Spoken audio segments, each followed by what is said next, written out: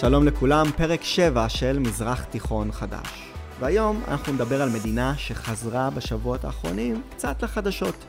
שכנינו מצפון מזרח סוריה. נכון, הפצצות שוב, הפצצות ישראליות בשטח סוריה, וגם היה את הסיפור הזה עם השבויה שחצתה לתוך סוריה ואז חזרה.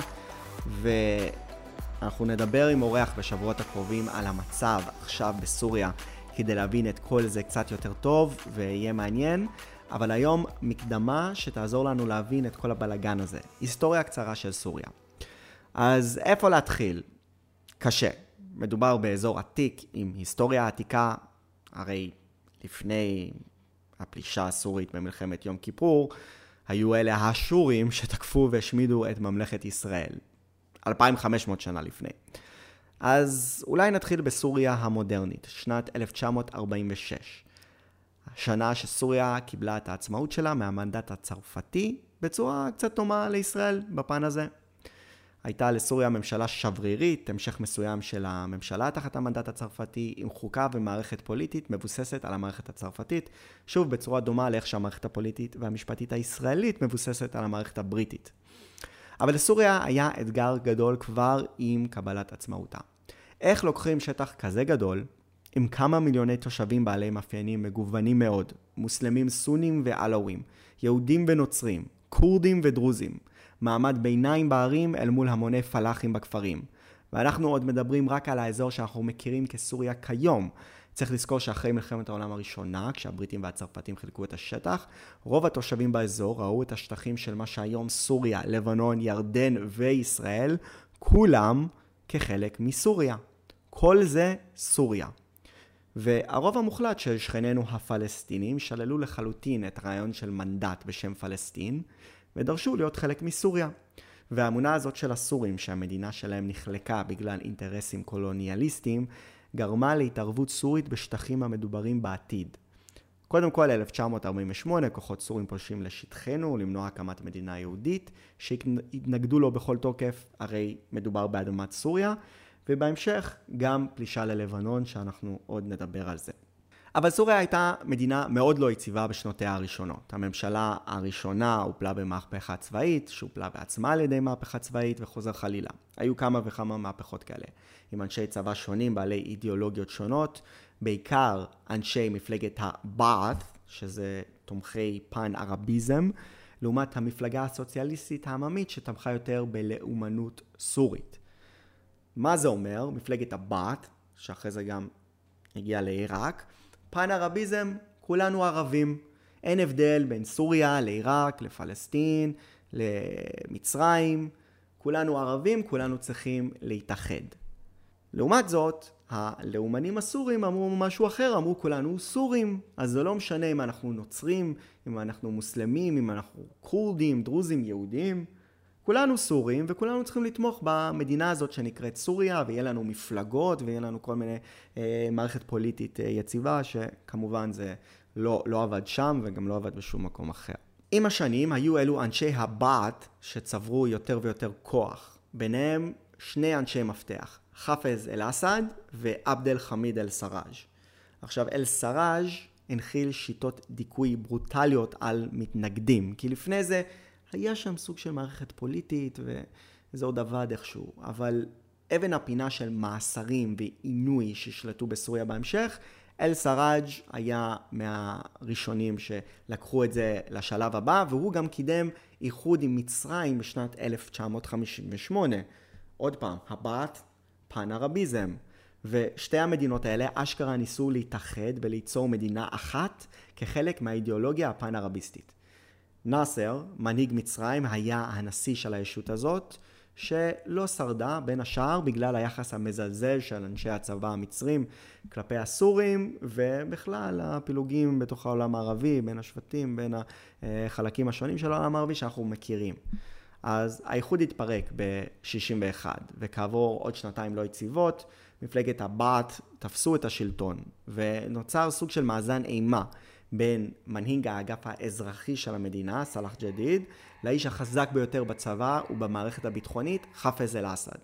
שבר שהתעמק אחרי התבוסה במלחמת ששת הימים בישראל, בה כל צד האשים את השני בכישלון. אסד בסוף ניצח ותפס את השלטון בשנת 70, עומד בראש מדינה במצוקה כלכלית ופוליטית, ואפילו למפלגת הבת שלו, המפלגה היחידה במדינה, כן, חסרה לגיטימציה, בגלל עליית מפלגת הבת בעיראק, תחת סדאם חוסיין, גם טוענת לכתר של מפלגה פן-ערבית סוציאליסטית. ואסד המציא מחדש את מוסד הנשיאות בסוריה. כי לפני זה היה קצת הפרדת רשויות, אבל הוא הפך את הנשיא לאיש הכל יכול בממשלה, תוך קידום פולחן אישיות של המנהיג, הוא דיכא מתנגדים בשיטות שהנחיל עמיתו לשעבר אל-סראג', עכשיו במצרים ומחוץ לתמונה. אסד האמין גם מאוד במאבק נגד ישראל, ותיאם עם המצרים את מלחמת יום הכיפורים, ומסיבה זאת ואחרות, השלטון של אסד כן זכה ליציבות ופופולריות מסוימת, בזכות רפורמות כלכליות, פיתוח חינוך ובריאות, חיזוק הצבא, וכמובן התנגדות נחרצת לישראל, תמיד קלף לתמיכה עממית בעולם הערבי. עכשיו, דיברנו מקודם על התערבות סורית במדינות שכנות, ישראל בכמה מלחמות, אבל אולי יותר משמעותית, לבנון ב-1975. עכשיו, לבנון מדינה עם מרקם אפילו יותר עדין מסוריה מבחינת כל הקבוצות שמצויות שם.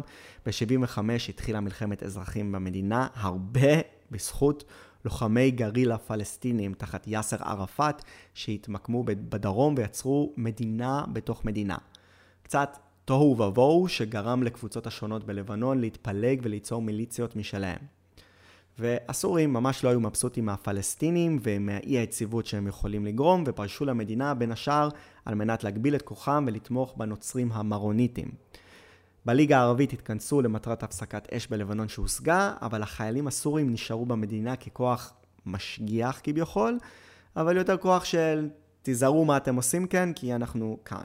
והסורים אחרי התהפכו ותמכו בפלגים אחרים בלבנון, והיה את הפלישה הישראלית בלבנון ב-82 שהשפיעה גם כן. לא ניכנס לזה יותר מדי, אבל ב-30 השנים הבאות סוריה עם בין 20 ל-40 אלף חיילים בלבנון בכל עת, שזה המון. עכשיו, המעורבות המתמדת של סוריה בלבנון, לעתים גם נגד הפלגים המוסלמים בלבנון, לא עזרה לפופולריות של הדיקטטור, שגם ככה תמיד קצת בסכנה. אבל ההתנגדות המסוכנת ביותר לאסד הגיעה מאנשי האחים המוסלמים, איסלאמיסטים, שהתנגדו לדיקטטור אסד גם בגלל שהוא ומפלגת הבת שלו עם אידיאולוגיה חילונית לחלוטין. ואסד חלק מהמיעוט העלאווי של האסלאם, שרבים רואים בו ככופרים של האסלאם. אז האסלאמיסטים במרד מתחילת שנות ה-70, כולל פיגועי טרור נגד הממשל, שכמובן בעצמם לא בוחלים באמצעים, והשיא בשנת 82, אסלאמיסטים משתלטים על העיר חמה, ואסד אומר לתותחנים שלו, תפגיזו. הם הורגים מעל 20,000 אנשים, יש האומרים 40,000, המון מהם אזרחים. ותשמעו, זה הצליח לדכא את המרד, אבל זו מקדמה למה שיעשה בנו של חפז, בשאר אסד, במלחמת האזרחים בסוריה. בשביל לשמור על הראש, להפגיז בתותחים, מטוסים, מסוקים, נשק כימיקלי, מה שצריך. ואכן בשאר עולה לשלטון בשנת 2000 עם מות אביו, מוציא את החיילים הסורים מלבנון בשנת 2005 אחרי 30 שנה, ואחרי רצח ראש ממשלת לבנון, שרבים אומרים שהסורים היו אחראים לרצח הזה אגב, וזה הוביל למחאות ברחבי המדינה נגד סוריה, אז הסורים יוצאים. אז אנחנו מתקרבים להווה, ופה צריך להתייחס לעוד שני דברים. קודם כל, הצידוד של סוריה עם חיזבאללה ואיראן. לא דבר מובן מאליו. סוריה מדינה סונית ברובה, בעבר קרובה יותר למצרים, לעיראק, אבל אסד שייך למיעוט העלאווי, שהוא יותר קרוב לשיעים באיראן. העלאווים יותר קרובים לשיעים מאשר לסונים. זה איזשהו פלג, קצת הזוי כזה, מאמינים בסוג של עבודת אלילים, של איזה נביא אחד שהוא נביא של השיעים גם, ובגלל זה הם יותר קרובים לשיעים. ואיראן רוצה שליטה מטהרן, דרך עיראק, שיש בה רוב שיעי, לסוריה תחת אסד, ועד לחיזבאללה השיעית שוב בלבנון. רצף מדינות וטריטוריה תחת הגמוניה איראנית, מטהרן עד הים התיכון. זו המטרה. וגם סוריה היא חלק מהתוכנית הזאת, ואסד צריך בני ברית, שישמרו עליו מפני הרוב הסוני במדינה בין השאר, אז הברית הזאת מתאימה לשני הצדדים. וגם סוריה מבקרת גדולה של ארצות הברית, חלק מהעניין. בעוד מצרים, ירדן, סעודיה, מדינות המפרץ, הן בעלות ברית של ארצות הברית, ולכן גם יותר ויותר בעלות ברית שלנו, הסורים לא. אז היא נודדת לכיוון איראן, שגם תומכת בה. אז זה דבר ראשון. דבר שני, כמובן, נושא ששווה פרק בפני עצמו, מלחמת האזרחים בסוריה. שאסד היכה בצורה הרבה יותר אכזרית מאביו בחמה ב-82, כלומר על כל החמה הזה שהיה אירוע מחולל ב-82, היו עשרות כאלה ב-10 שנים האחרונות. אז קודם כל יש כאן את עניין האביב הערבי. מחאות נגד דיקטטורים בכל העולם הערבי, דורשים דמוקרטיה, עבודה, חינוך וכו'.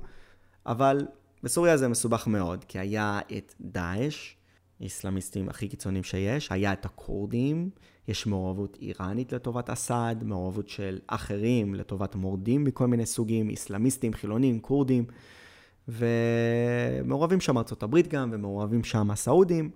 בסופו של יום, אסד מחזיק מעמד בשיניים, כלומר כמעט הפילו אותו, הרבה בעזרת הרוסים שנחלצים לעזרתו. אבל יש שם בסוריה נוכחות של חיילים איראנים, יועצים איראנים וחיזבאללה. וזה מה שחשוב לענייננו כרגע. ישראל מפציצה בסוריה את אותם אנשים שקשורים לאיראן. בונים טילים, מייצרים טילים, מנסים להעביר טילים לחיזבאללה, כאלה. ישראל הפציצה מאות פעמים בסוריה, זה אנחנו יודעים. לא לוקחים אחריות, למרות שיודעים שזה אנחנו, וזה המצב כרגע. מצב מאוד עדין, מאוד מסובך.